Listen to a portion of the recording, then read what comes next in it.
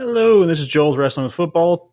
Getting out of my busy schedule and ready to post some more and to get some more of these microcasts up. You check it out, ykyz.com, and join in on the conversation. If you're subscribed to anything else, if you haven't subscribed, go to iTunes, subscribe.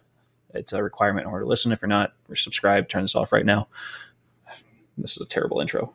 Anyways, the thing I want to talk about now during this episode is really the interesting fact going into Saturday and Sunday's games. 4 teams that are undefeated will be facing each other this week. This is crazy to go into week 2, but this happens all the time in NFL, but there's not a lot of teams. So to be able to see these teams go at it, the quote unquote best teams of them all going at it, I think there's only one team that has their only win this week going against a team that has their only loss this week. It'll be interesting to see how that is.